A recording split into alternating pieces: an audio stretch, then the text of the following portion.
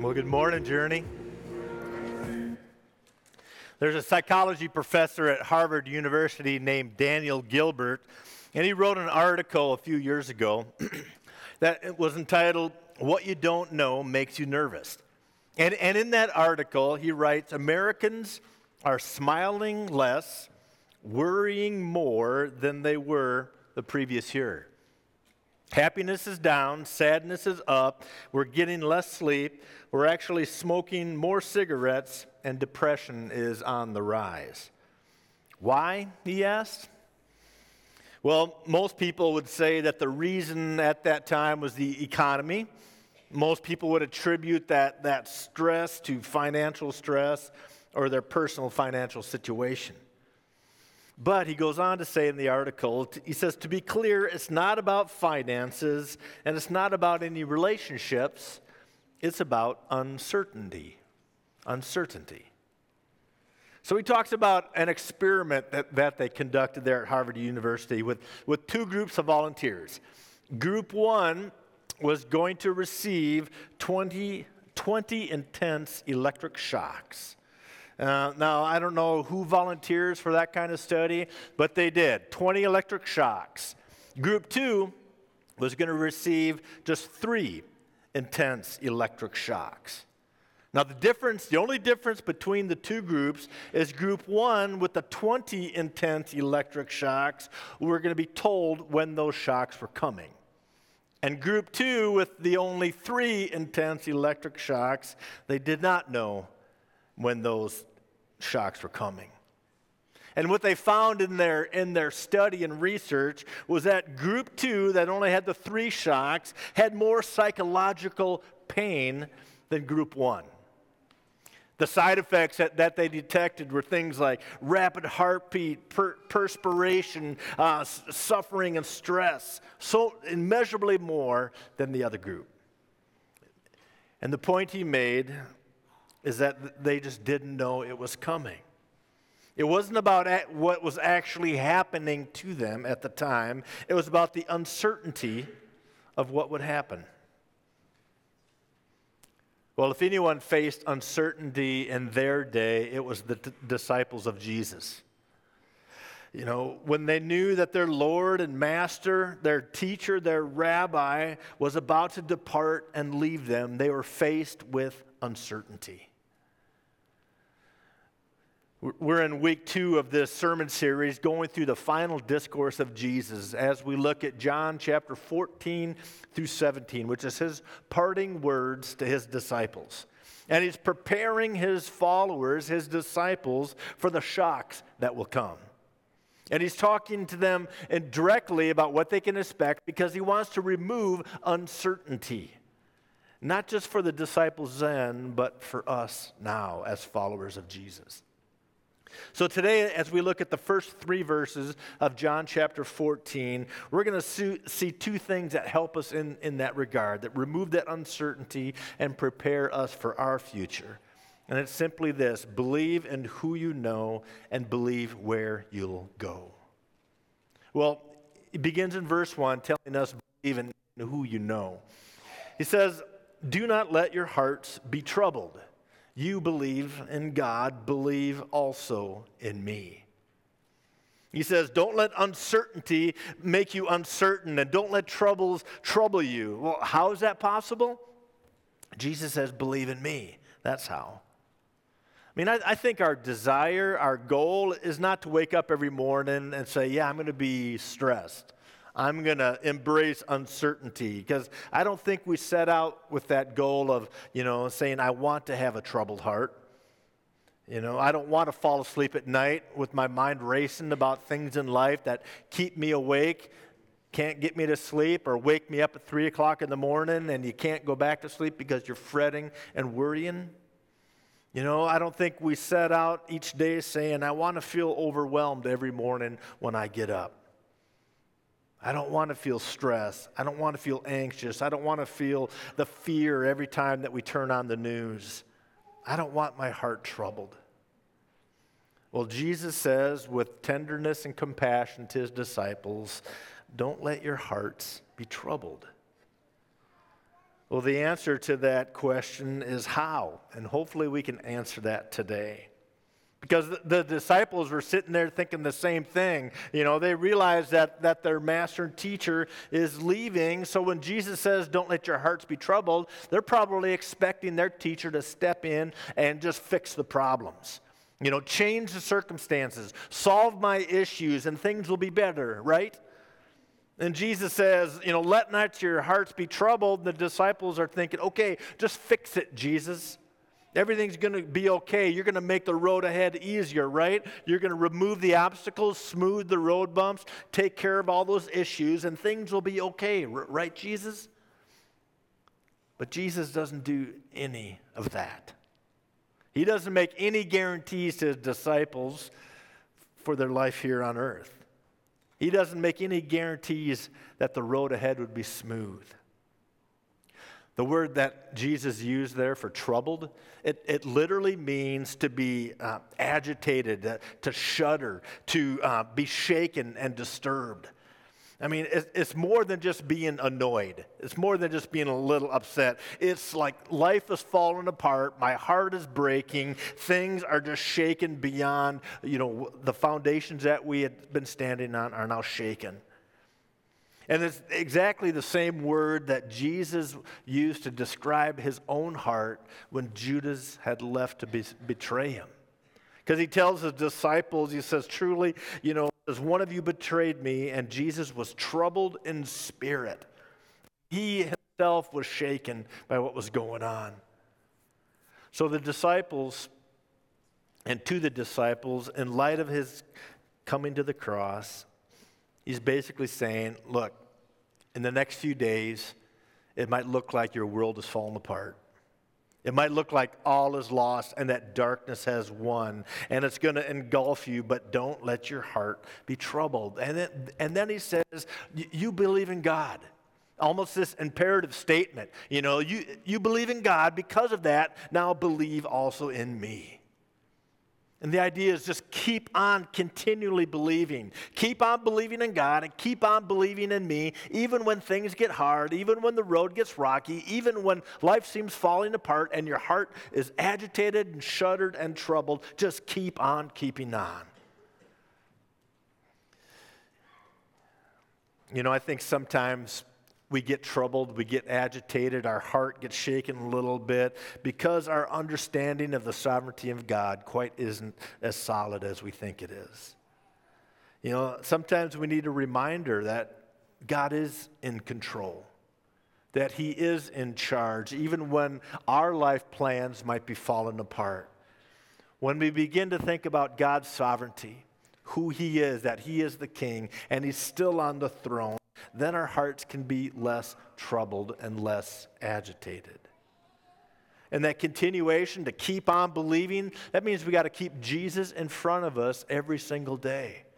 It's not a one and done way back when you were a child or a teenager, but no, it's that belief of every single day, I believe in who you are, Jesus. So let me ask you this morning, what do you really believe in? I mean, Jesus' command of believe in God, believe also in me, it doesn't on the surface seem very satisfying, right? It almost seems patronizing. It's not good enough. That's not going to cut it for the stuff that I'm facing. You know, we think, yeah, that, you know, looks good in my Bible, Jesus, but does it really work in my life? So we got to ask ourselves, what do you really believe in? You know, do you really believe what you say you believe when it comes to your faith, when it comes to Jesus as your Lord and Savior? I mean, there's a number of beliefs that we can hold, you know, but we really don't believe what we say we believe. You know, if you say you believe in Jesus, live like it's true. Because we all believe, for example, that a healthy diet is good for you. Now, we believe that, but do we do it? You know, you might have highs and lows on that one. You know, we believe and we know that exercise is good, but do we do it? Not as much as we should.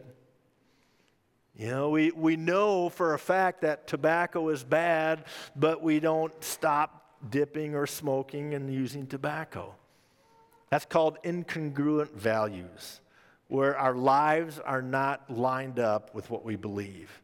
And when that happens, it creates anxiety and fear and a troubled heart. The American Heart Association talked about how much stress is in our culture today. And this is the advice of the American Heart Association. They said, to relieve stress, examine your values and live by them. The more your actions reflect your beliefs, the better you will feel. I mean, that's coming from the American Heart Association. If we live how we say we want to live, if we live according to our values, if we live like Jesus really is Lord and Savior, our stress level will go down. Because when we talk and see the word belief in Scripture, it's always meshed and paired with action. It always has a life component to it. It's not just up here, it's not just mental, it's not just knowing something, but it's always an obedience factor to it. It's always reflected in how we live our life. So if we say Jesus is Lord, then begin to live like He is in charge. Now, the word believe can also be translated as trust. It can go either way with our English words. And to trust means that you are literally putting all of your weight onto something. What you trust in is what supports you. You can put your weight into it. Now, I've seen some of you kind of cruising around church with those non-weight-bearing carts. You know, when you have foot surgery or ankle surgery, you get a little scooter. Because you're supposed to be non-weight bearing on that foot or on that ankle. And that's fun for a while. You can kind of whip around on it. But after a while, that kind of wears off, doesn't it?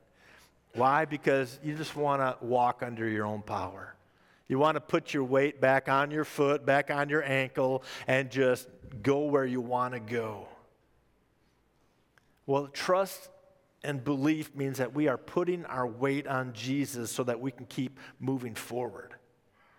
Keeping your weight, on something other than Jesus, yeah, it might work for a while, but sooner or later it's going to give out. So, what are you putting your weight on? Now you're probably thinking, I don't need a scooter, I don't need a walker. You can hold yourself up, I can support my own weight, and that works until it doesn't. Sooner or later, you'll crash and burn. Now there's different scooters or different walkers that we kind of hold on to in life. We can put our weight on our financial situation, on a good retirement account and good money. And we think we're okay because our income is high and our portfolio is diversified. You can put your weight on family, but sometimes even family can disappoint. You can put your weight on, science or political solutions, and we can make a long list of what we put our trust in, of what we put our weight on to hold us up, to keep us moving forward. We can look at physical health, and we can look at all these different things, but sooner or later all those will give away. So we got to ask the question, do I really believe in what I say I believe? If Jesus is Lord, then He's the one in charge. He's the one that we put our weight on to support our life. So first, believe who you know. But second of all, believe where you'll go. Verse 2 of John 14 says, "My Father's house has many rooms. If that were not so, would I have told you that I'm going there to prepare a place for you?" See, Jesus gives us a promise of place. The hope of God's house, He says, it has many rooms. There's a lot of space there for us. And Jesus is going there to prepare it for us.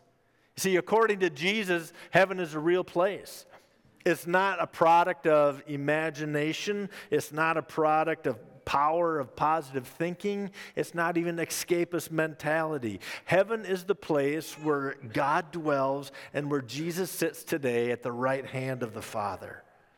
And in the Bible, different words are used to describe it. The word kingdom is used, an inheritance, a country, a city, a home. It's the place where God reigns.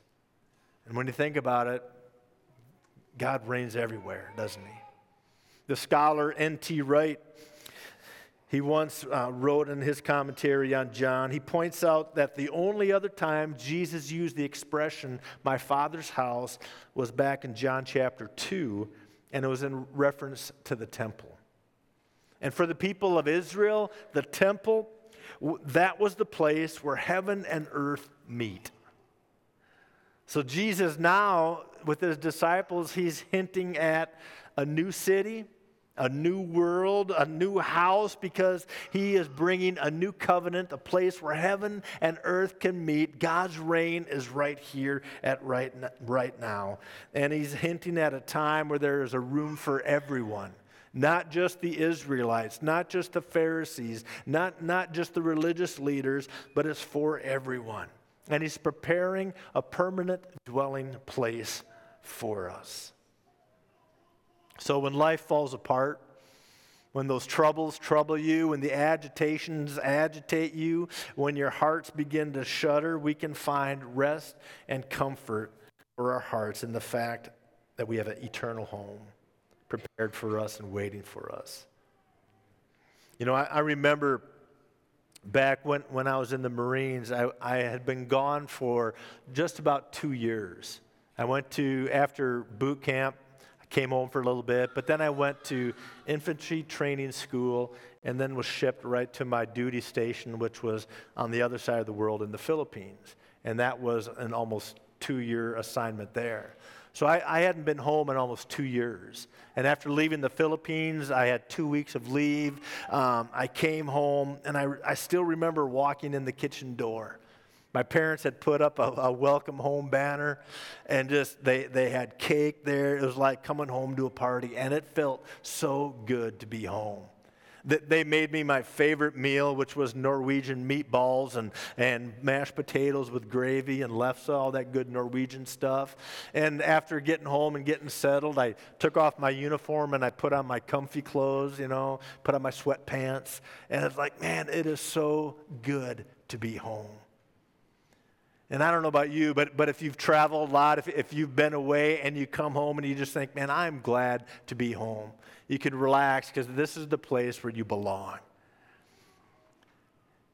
And I read the story this week about a London newspaper that held a contest to try to define the best definition for the word home. And the winner of the contest, the definition was, home is a place where you are treated the best and complain the most. And some of your parents are thinking, that sounds about like my kids. I treat them right, and all they do is complain. But the poet Robert Frost also wrote about home. He says, home is the place that when you arrive, they have to take you in. And I love that description because it's a great description of the home that Jesus is preparing for us. When we have Jesus in our life, when he is our Lord and Savior, that home of heaven is a place where they will take you in. So Jesus gives us not only a promise of a place, but he also gives us this promise to return.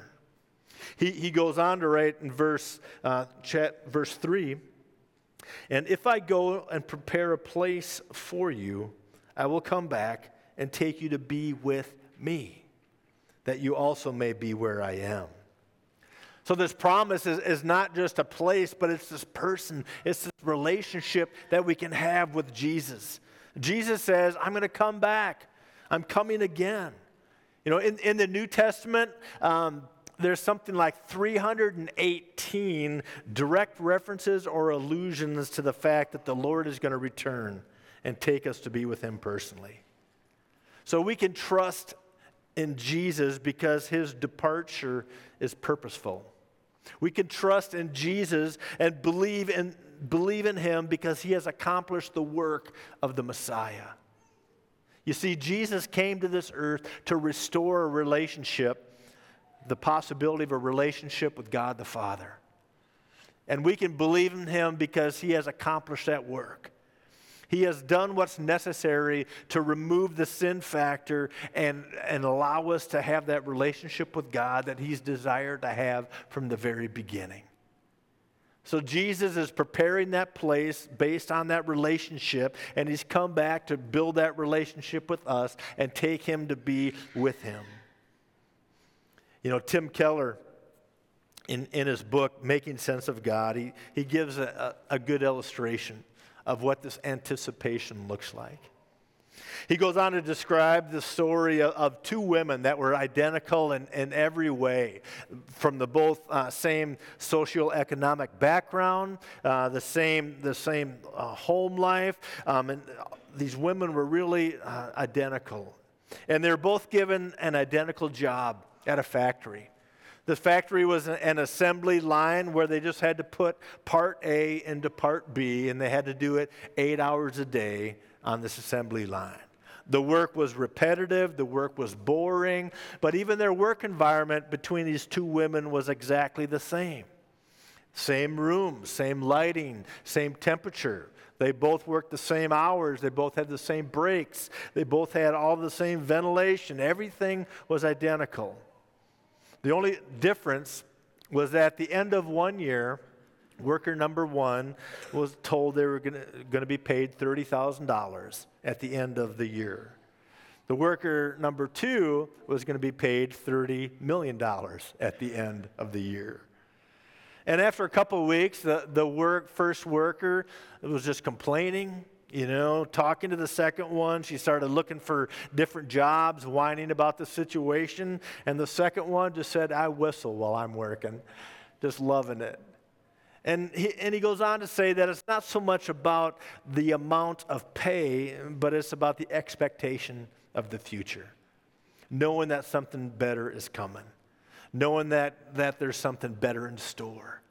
And when we have that mentality, when we can think about the future or what God has in store for us, we can put up with a lot of junk that the world gives.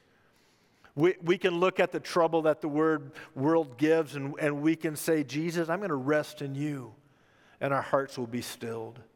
We can look at the trouble of our family, the trouble of our relationships, and we say, Jesus, I know that you have a better relationship in store, and our hearts can be comforted. We can look at, all of the stuff, all of the evil that's in our world, all of the addictions, all the stuff that we just know is not God's desire. And we can say, my heart can be stilled because I know there's something better in store. Jesus wants to take all of us to be with Him day in and day out. I'm going to ask the praise team to come back up this morning. And as they do, when I was a young child, we would go on vacation every summer. Typically, our vacations were camping. We had a little pop-up camper, and we would head out camping. But every now and then, we'd hotel it, if it was a special trip. And this was when I was young, so it was pre-internet days and pre-cell phone days. And when we were traveling to find out if there was room at a hotel, Dad would have to pull up to it and stop and ask, or he'd pull up and look for the neon vacancy or no vacancy sign. And we'd always pull up to the hotels with this sense of anticipation and wonder. Is there room? Can we stay here? Did they have a pool? That kind of anticipation. I always trusted my dad that he would find us a place to stay. If this hotel didn't have it, he'd head on down the road, and he would find us a place to stay. So how do we let our hearts not be troubled? How do we find peace today? Well, believe in who you know. Put your trust, put your weight in Jesus. But also believe where you'll go, because there's a place in heaven for us. Believe in the work that Jesus accomplished on the cross, and believe in the relationship that He has for us. So put aside your walker called work. Put aside your non-weight-bearing scooter called financial security. Set that aside and put your weight on Jesus this morning. Let me encourage you to do that as I pray today. Father, thank you that we can put our trust and weight in you. Father, we thank you that as we put our life in your hands, you will hold us up. You can calm our troubled hearts. You can still our worry. You can bring peace into our lives today. So, Father, may we trust in you with everything that we have. May we believe you as our Lord and Savior, and may we rest in the fact that there is a better place for us. So we thank you, Jesus, and we pray this in your name. Amen.